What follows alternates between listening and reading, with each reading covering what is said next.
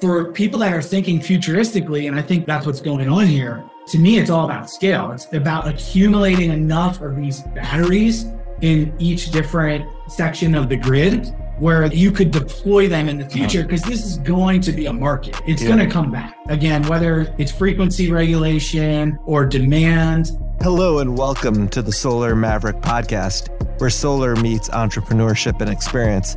I'm your host, Benoit Thanjan, so let's get into it. Hi, this is Benoit, your host of the Solar Maverick podcast. I'm excited to have my co-host, Nate Giovanelli. He's the head of business development at Enerflow and owner of Giovanelli LLC. If you haven't listened to his podcast previously, he's been on the Solar Maverick podcast, I think now 6 times, maybe. I'm glad to have you again. I feel like I should have you more than every few months. Welcome to the podcast, my co-host. See? Co-host. I didn't say guest. Thanks for having me. I always enjoy coming, and I'm still getting used to not having a microphone, how this thing evolved from, there used to be a mic, then there was a mic and a headset, and now we're just in a room talking. It's kind of crazy to me how advanced things have gotten in a very short period of time. The first podcast interview that I was interviewed 5 years ago was actually in a recording studio for a Harlem news radio channel. So it's interesting as the technology advances. It's interesting actually how I found out about it. I actually went to TwitchCon. It was like the younger people telling me, hey, you should get your Solar Maverick podcast on Twitch.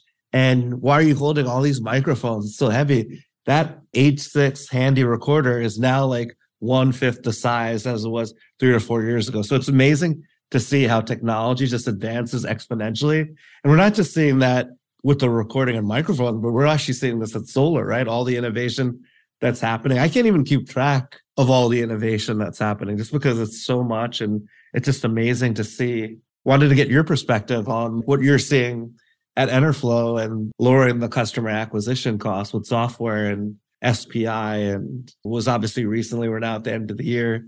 Want to get some of your end of the year predictions.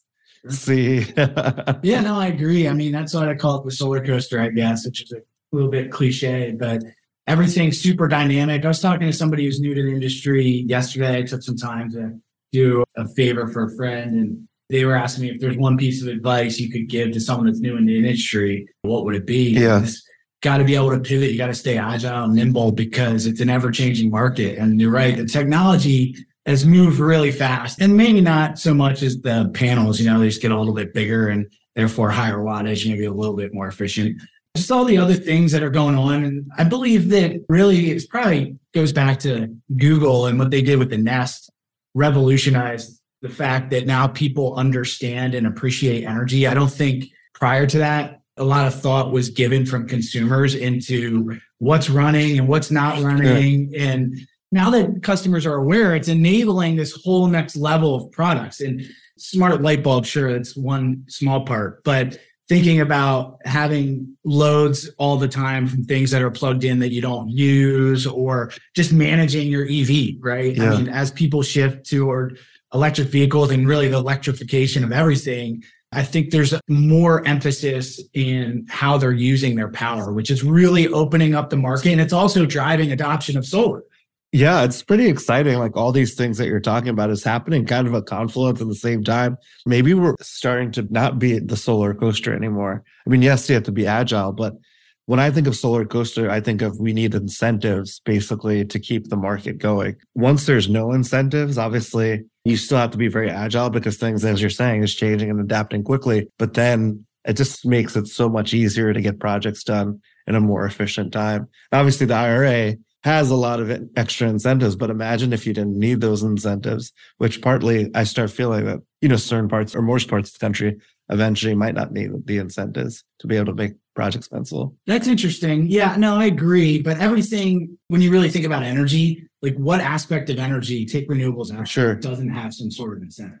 That's a good point. I'm tired of hearing people say so renewable energy gets too many incentives, but people don't realize any energy has incentives by the government. It used to be through MLIP. I know we talked about this a little bit, but the master limited partnership structure that helps dirty energy or non-renewable. So it's pretty interesting. Well, wars have fought over oil. I mean, if you really want to be realistic. And, for sure. And there's definitely tons of subsidies if you follow the money that flow into that industry. I mean, they out lobby us. It's like 8,000. Oh, I know. Yeah. Which is why you should be a member of SEIA if you're not. What I want to ask you then, and we've never talked about this. Sure. Oh, wow. When you say subsidies, let's dive in a little. Okay. Is net metering a subsidy? I don't think net metering is a subsidy because it's needed to be able to develop renewable energy and creating the grid to be distributed and to pay accordingly for that. And resilient is worth whatever net metering incentive is. I got involved a little late in the game, but I had the opportunity to go down to Tallahassee almost a year ago. I think it was February of last year or maybe March, but went down when Florida the utilities were looking to squash net metering. And I was sitting there talking to some of the other lobbyists. And I said to them, I was like, where do we get on this train where every arrow that's getting fired at us as an industry is that net metering is a subsidy that everyone's paying for? If you the oil companies. Yeah, exactly. But if you want to change the narrative, stop referring to it as a subsidy. A subsidy for sure. Renewable lobbyists are sitting there talking that it's a subsidy. Now, some of them did think that it is. I mean, it depends, right? I think the answer is, like all things, it's complicated. Sure. Because in reality, Florida was trying to solve for something that's way in the future, getting to like 8 to 10% penetration. By penetration, I mean 8 to 10% of energy being consumed by homeowners is from solar. Yeah. And at that point, is net metering a subsidy? And the answer is maybe, but right now it's certainly not. There's not enough people on the grid. And when you look at even the rate cases where utilities go file to say, hey, we need the regulated monopoly, right? So people are unaware, obviously. And they go and they have to make a rate case, basically say, hey, we got to raise our rates to get our return. And they go to the board, the PUC, whatever, Board of Public Commission or whatever it is in that state. And they say, hey, here's all the things that are causing us to have to raise our rate so we can keep our profit margin, right? And there was a lot. I don't even want to miscite it. Like I told you, I didn't bring notes and I don't like to throw too many numbers out unless... Fake news. We're going to get Elon to confirm. The short of it is that the utilities in Florida, just that year in that window when they went to state all the reasons they needed to increase rates, solar wasn't one of them. But then they're lobbying to the House and the Senate and the government saying, all these people that are adopting solar are shifting the cost to people who don't adopt solar. Yes. And I found it extremely telling. I mean, it's common sense for those that want to see it. Even a non-biased person who's not in the industry or in any way can see, well, why wouldn't they have listed that as a cost if now they're lobbying to get rid of net metering, saying that solar's costing them money? Well, just put it back into the rate. If it's not going back into the rate, how is solar raising the cost for low income? And, I'm pretty passionate about low income. And I was looking at some research. I actually just posted on LinkedIn. So this is I wasn't even planning on getting into this. But just through the course of our conversation, they looked at 2.8 million homes and a majority, they looked at income bands. The biggest adopter of solar by household income in 2021 was $50,000 to $100,000. Okay, you want to break that down? Well, the average household in the U.S. in 2021 was somewhere around 77,000 or 71,000, somewhere in that range. So that means we're hitting the median, like the middle, right? By the way, if you look at the biggest barrier to homeownership, to solar rather, I always say is home ownership. Yeah. Is owning a home. And it's getting harder and harder in this country. For sure. So when you look at the average household income for people who are owner occupied in their home, it's even higher. Yeah. So we are hitting with solar a big swath of people, a majority of people. I mean, if you want to even call them middle class, I don't know what that exact definition is anymore, but it does help folks that are in the lower end, which makes sense because ultimately they want to save money and everything's set up where you can get solar on your home and pay less per month in a majority of states, if not all of them. There's some that don't have net meters, so that makes it difficult. But you could put solar in your home and pay less per month than you would otherwise pay the utility. So tell me how it's only for rich people. In the beginning, because of how the ITC structure or the federal investment tax credit, you could say you need a certain income level in order to digest the tax credits, certainly, but also outside of that, there's third-party ownership. And you know how I feel about that. So you can at least have somebody else absorb that. You have no cost out of pocket. You're guaranteed to save money, at least in year one. So I think there's a lot of ways to do this. And, you know, if you really cut through the research, there's a decent swath of people in the lower end too that get solar. So it's not like it just stops at that range. There's certainly people on the lower end. But I think the argument would be from the other side, because there's always multiple ways to look at data, is there's percentage-wise less people that are in that lower bucket that have solar as a percentage. So in other words, if there's 18% of people in that $50,000 and less household income, but only 8% have solar, well, it should be 18%. Sure. So I think that's how people look at the numbers. But ultimately, one of the biggest detractors or biggest things that either the media or Congress or whatever will say is that solar is a luxury of the rich. And I'm not sure where this came from. Maybe the very early adopters, you could say the same thing with large screen TVs, right? Yeah. I mean, the early adopters, now you can get one for what, $200? It's pretty crazy. We've come a long way, and I don't think that's a fair statement anymore. So if you believe that net metering is not a subsidy, which I don't think it is either. In fact, again, there's research from utilities out there in the Carolinas that show that having a certain amount of solar on the grid is actually a good thing. I'm not talking about intangibles. I mean, it actually lowers the cost for people.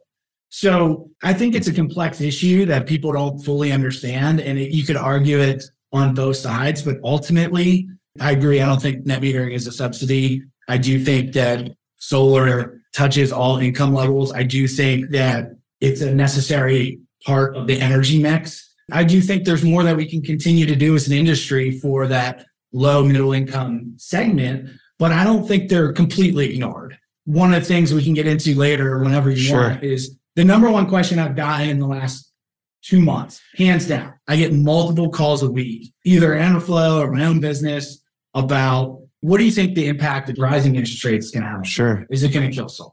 I get that all the time. Yeah. What do you think? It's not going to kill solar.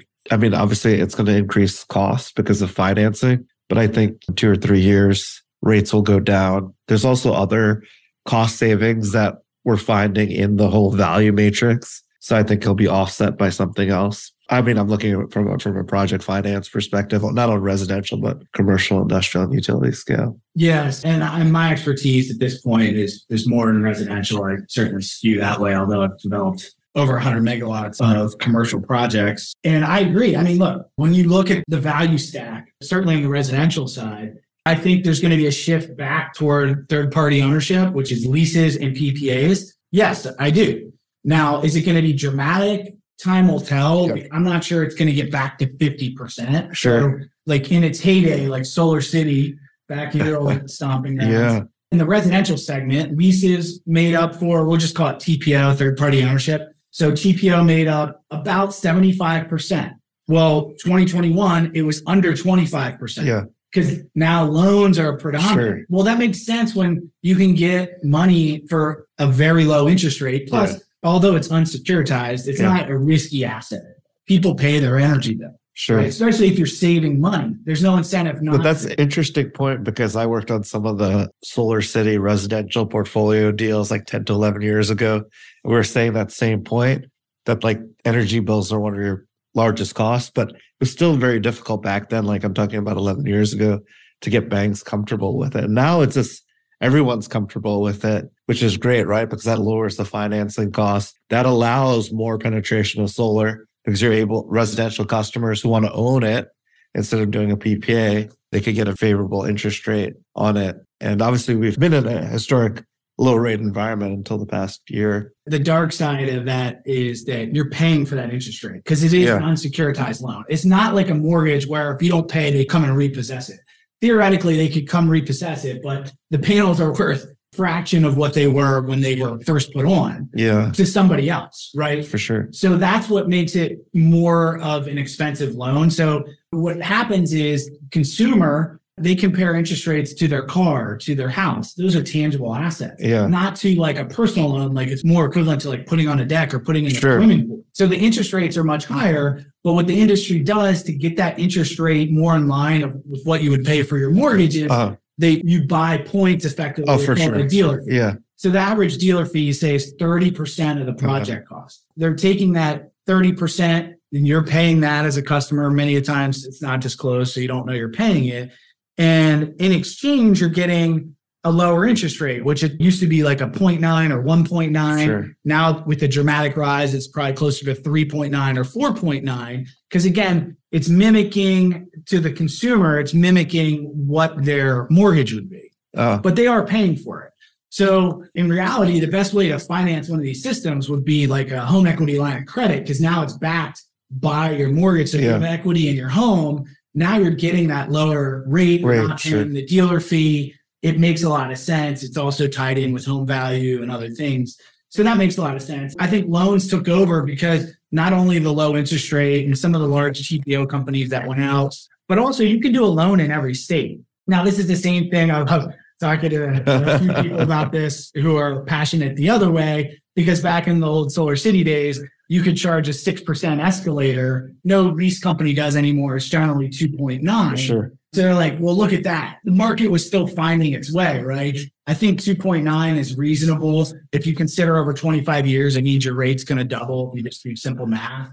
So you can take that into account. And if you're a really good negotiator, you can get a lease at 0% escalator. You might pay a higher starting point. Yes. Kind of full circle is why I don't think interest rates are going to certainly squash residential solar. There's a couple of reasons. One, I think the margin is going to come out of the very high sales commissions. The red line, as they call it, or the cost of adult solar, is already come down as low as it can with equipment costs and everything, even at scale, I believe. So I think there's still this huge customer acquisition cost and exorbitant sales commissions that get paid.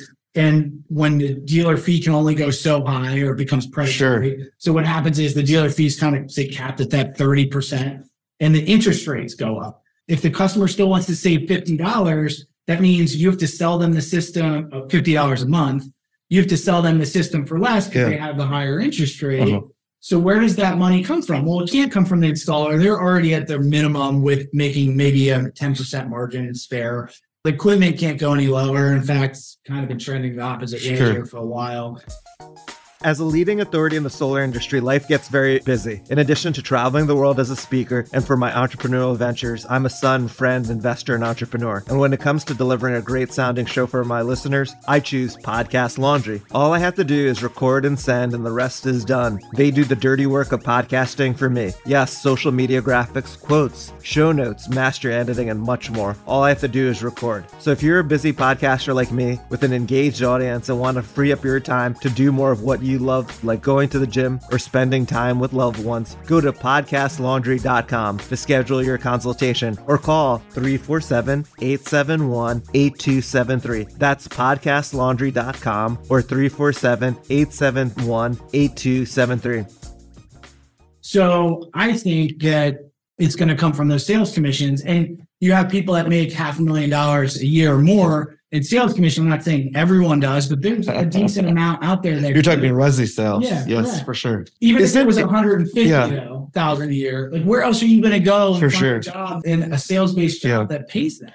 I mean, that's why you're seeing so many people move to residential sales. Isn't it per home? It could be in the Northeast, like the revenue that they receive or the commission is like $4,000 to $6,000 per home. Is that off or is that? I think that's actually low. I think, I see a lot of data and pretty much a lot of data on my job. And right now we're seeing average sales commissions at 26%. And honestly, I don't think it's a coincidence that it matches with the federal investment tax credit. So absent rising interest rates, I think the sales commission because of the IRA actually would have went back to 30. Yes. Okay. But because of rising interest rates, it might get suppressed back down because there's nowhere else to take that money from the value. Yeah. The other thing is the IRA, and when we say IRA, it's the Inflation Reduction Act that was passed by this administration that gave a 10-year extension on the federal investment tax credit and did a bunch of other things, was very favorable for TPO companies. So what I always say, well, there's a few things that I believe, but I think loans are a fine product, but leases are now going to be better because there's ways that financially that large companies, whether it's Sundance, Sunnova, IGS, there's ways these companies can monetize the tax that a consumer can't. So like if you're a homeowner and you pay $3.50 for the system and it's a $35,000 system, you get 30% of that back on your tax bill, assuming that you can absorb it, right, in 1 year. But if I'm TPO provider, if I paid somebody $350 to build it, but all my auditors tell me that that system, because of the cost of power, is worth $450, now I'm going to make an extra 30 cents a watt because I'm going to sell the tax at $450. It's just called step up, and it's totally justifiable. And you're arbitraging that difference because it's an arm's length transaction to the bank. They're saying, well, this system's worth $450, and therefore I'm going to take the tax credit on that. And the other thing is you can take the depreciation, makers, which is accelerated depreciation. There's all these other ways that you can monetize the system that the homeowner doesn't do. So therefore, as long as that tax credit is high, it's going to skew towards leases, I think. But leases don't work in every market. So certainly, I don't believe they'll go over 50%. I do think you're going to see a rise from the estimated 23%, I think 2021 finished at. I think it'll rise up from that, maybe to 40%. That's a little bit of a guess, a dart throw. But in areas where leases work, and there's a whole getting into that, I think it's going to be more popular. And the homeowner doesn't have any money out of pocket, instant savings. There's a lot of advantages. Obviously, there's some disadvantages as well, as all things. I think a prepaid PPA is something that I'm passionate about that makes a ton of sense. So if somebody else owns it for the first 5 years, they take all the tax, the step up, everything you can't take, and then you just pay all the power up front. So it looks to you, customer, like a normal solar loan. It's just you're getting a discount because you don't own it in the first 5 years and the system flips to you. And there's some complexity in that. It's not as easy as it sounds, but it is doable. And it's a great structure because, I mean, you've been around long enough. How often does a solar array randomly stop working after year 5 or year 1 even? So you have no maintenance obligations if someone else owns it. So if you can shift, you know that if something's going to get wrong, it's usually the first 30 days. Right? After that, there's no moving parts. It's a very elegant solution. It just works. If you can shift that maintenance obligation from the first year, which you are in this deferred ownership or whatever you want to call it, kind of structure or prepaid power purchase agreement, I think there's just so much value there to the consumer. And lastly, I'll say just to round this out, like the interest rates aren't going to hurt resi. If you look at the energy cost versus inflation, I think it peaked in like 80 and maybe 95, 2000. There's some cool charts out there you can look at. But we are now in a period where energy rates are rising much faster than inflation, even though inflation was so high. That's all you hear about. So what does that mean? That means, well, my 4% increase in whatever it works out to the end consumer, you know, I'm paying 4% now instead of 0.9% for the same dealer fee. Well, that doesn't affect your monthly payment more than the doubling of your energy cost over the last 2 years. I know in my utility, it's up 80%. It's wild. I was paying all in 10.6 cents last October, and now it's close to 18 cents. I didn't think we'd get to that level, honestly, in the next 5 years. That's a very drastic rise. And again, there's charts that you can find online. You can type it into Google. I didn't bring my laptop. I should have. I could fact check it on the spot. But you could put it in there, and you can see in 21 what the rising interest rates or rising cost of energy is relative to inflation. And it's very high. Not in a good way. So that just means that you're still going to, by virtue of energy rates going up more than interest rates, you could still put in that solar and you're going to save the same amount because your energy, or more because your energy rate is going up higher than what the interest rate is. And that's obviously allowing for more renewable energy development, specifically when we talk about solar. It's also allowing more natural gas and fracking to happen because now they're incentivized at these higher costs to drill and frack. So it's interesting what you're seeing. One thing I would say, there has been at least a lot of innovation. We were talked about this a little bit about software. I think people are also being more aware of their energy consumption. That's helped with like Nest and things like that. But just going back to another point that you made, now panels are getting smaller or they're higher wattages than before. Bifacial, at least in the utility or commercial, is pretty accepted. Also, single access trackers in cold environments with snow that's helping like increase the production, which then helps obviously the numbers. So it's interesting because, and then obviously as batteries get more efficient, software solutions that are able to monetize, not behind the meter, but front of the meter as time goes on and take advantage of ancillary services and all these things, that creates more income stream as well. Going back to technology, service side, I have hesitation with buying an electric car because of lithium and the flammability of lithium. It's funny, I went to a Cooney Energy thing with the FDNY. So they just showed lithium batteries on fire, and there's like zoning where it can't be in New York City to a certain distance. Firefighters have been trained to basically let batteries just kind of burn out, even in cars as well. Would love to get your perspective. I think there's some new car company that's actually using another technology outside of lithium. I think there's going to be a lot of innovation in the electric car space. Also the infrastructure, which we talked about before, of charging stations, and Tesla basically leading that. Yeah, there's a lot. There's so much to talk about. We could talk about 5 episodes right there on that topic. We could go on and on about it. I don't know what your thoughts are with some of the things. Yeah, like I said, there's a lot to unpack there, and I was trying not to think of an answer before we got to the question because I wanted to listen intently. I think my time at IGS, this goes back 7 years ago. We were piloting the concept. We started with recycled BMW i8 batteries. The concept was we want to give every homeowner a free battery. This is back before this was a thing, before storage was cool.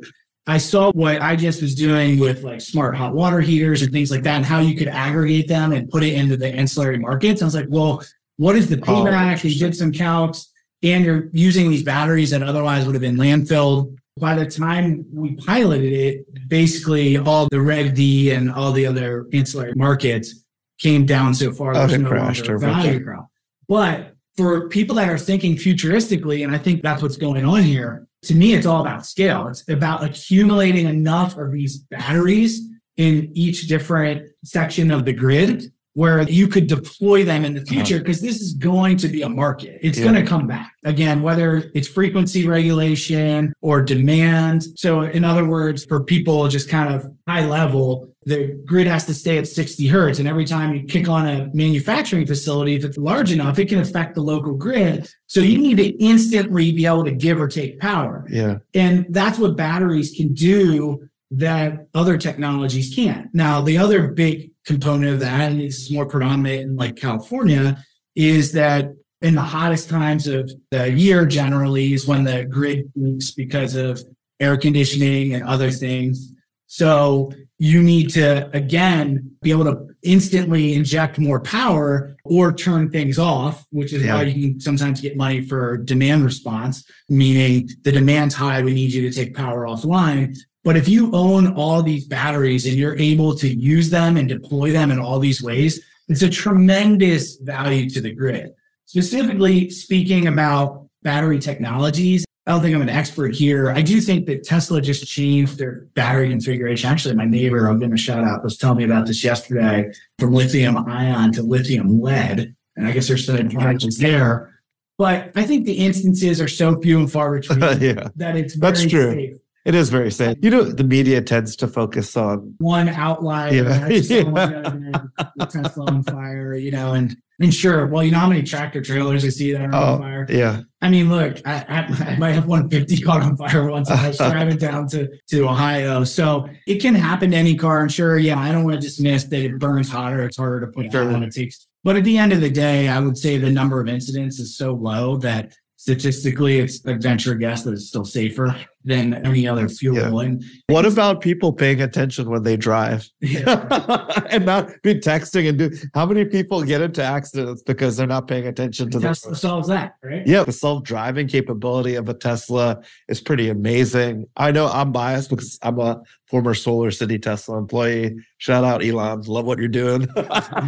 If you want to come on the podcast. Yeah, if you want to come on the podcast, I'll make sure to have some extra whiskey for you, like Joe Rogan did. But just going back to that point is like really the driving capability and how advanced it is.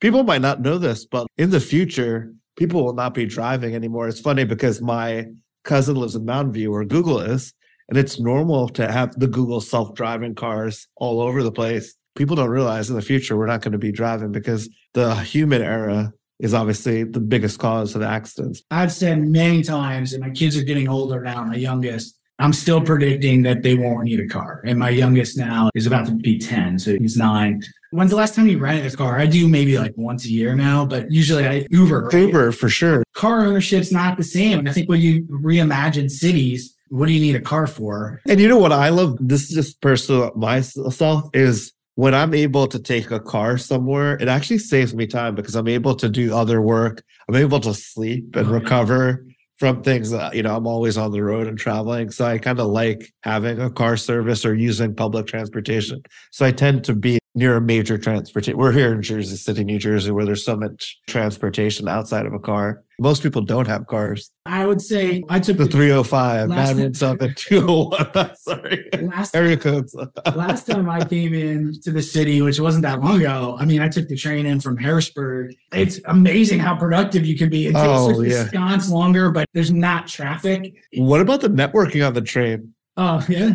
I sat next to a couple of people that asked me what I did. And I did that too. That's only certain people that have that talk to people, Yeah, for sure. For you talk to everybody. I talk to everyone. But so that's an interesting thing because obviously our podcast is not just about solar, but solar and entrepreneurship. Literally, I'll always pay extra to go business class or first class when it comes to, and I'll try to go on the Acela. And it's amazing. Like I met Ted Leonestis, who's the owner of the Washington Capitals, and just on an Acela from DC to New York. He started, I guess, AOL. He also owns the hockey team as well. Oh, he owns the Wizards, right? And then the other Washington Capitals in DC. And I think he's actually trying to buy the Commanders, but I think Jeff Bezos and Jay-Z are leading that. But it's interesting. I met Tom Ridge's head of coronavirus security. She was sitting next to me and we just started talking.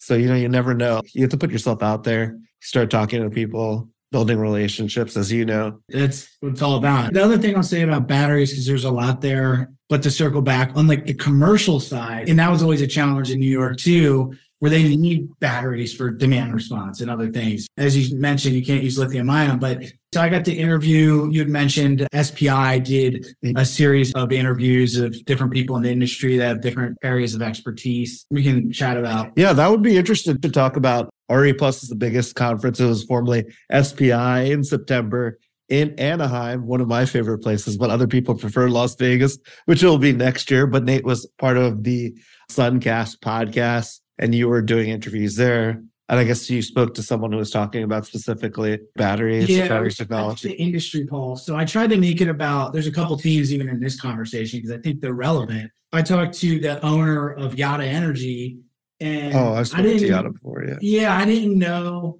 exactly what they did prior to this. And since then, I've had a chance to look into it. And what they're doing is really slick. It makes a ton of sense. So on a commercial solar array, generally speaking, if you're on a roof somewhere, it's very archaic, but they use ballast blocks, which are paving stones. It's like a cinder block. And that's what weighs the system down. And they strategically place these. Some panels get more, some get less to handle wind loads. What they figured out is, well, we need storage and we need paving blocks. So why don't we just use one battery per panel effectively, or you can string them however you want.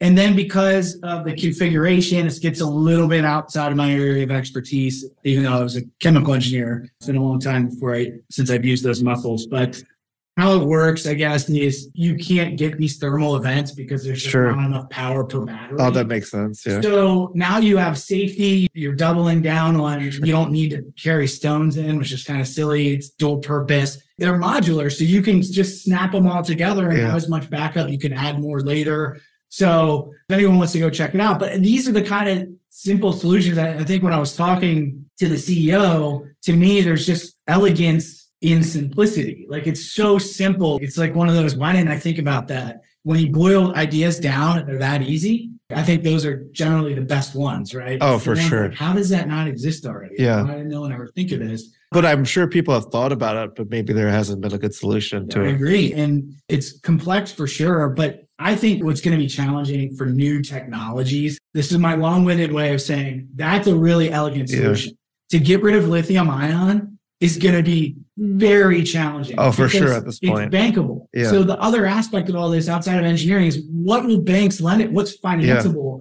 And that's just the I mean, that technology. took time for it to get to that point. Exactly. And now you have it at scale with gigafactories Right. and other things. And So it's the accepted is technology. there something better out there? Probably. I mean, can it be created? Certainly. But how long is it going to take Yeah. to get adopted? At that point, you're going to have so many lithium ion batteries deployed, it's going to be really hard to overtake. Not that I'm discouraging. Absolutely, we should keep exploring and searching for better and better technologies.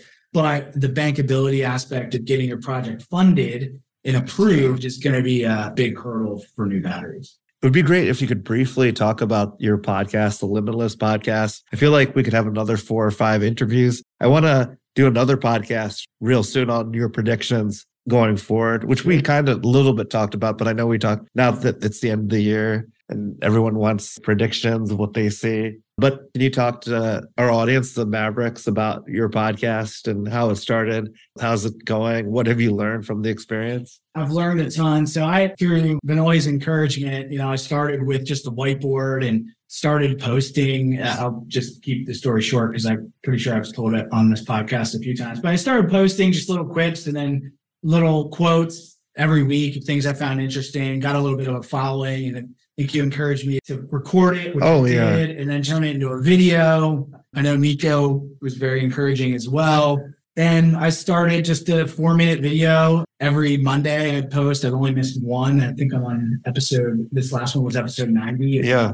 Appreciation and how you can show appreciation. Actively listen, send thank you notes, shine a light on someone, make connections and offer help.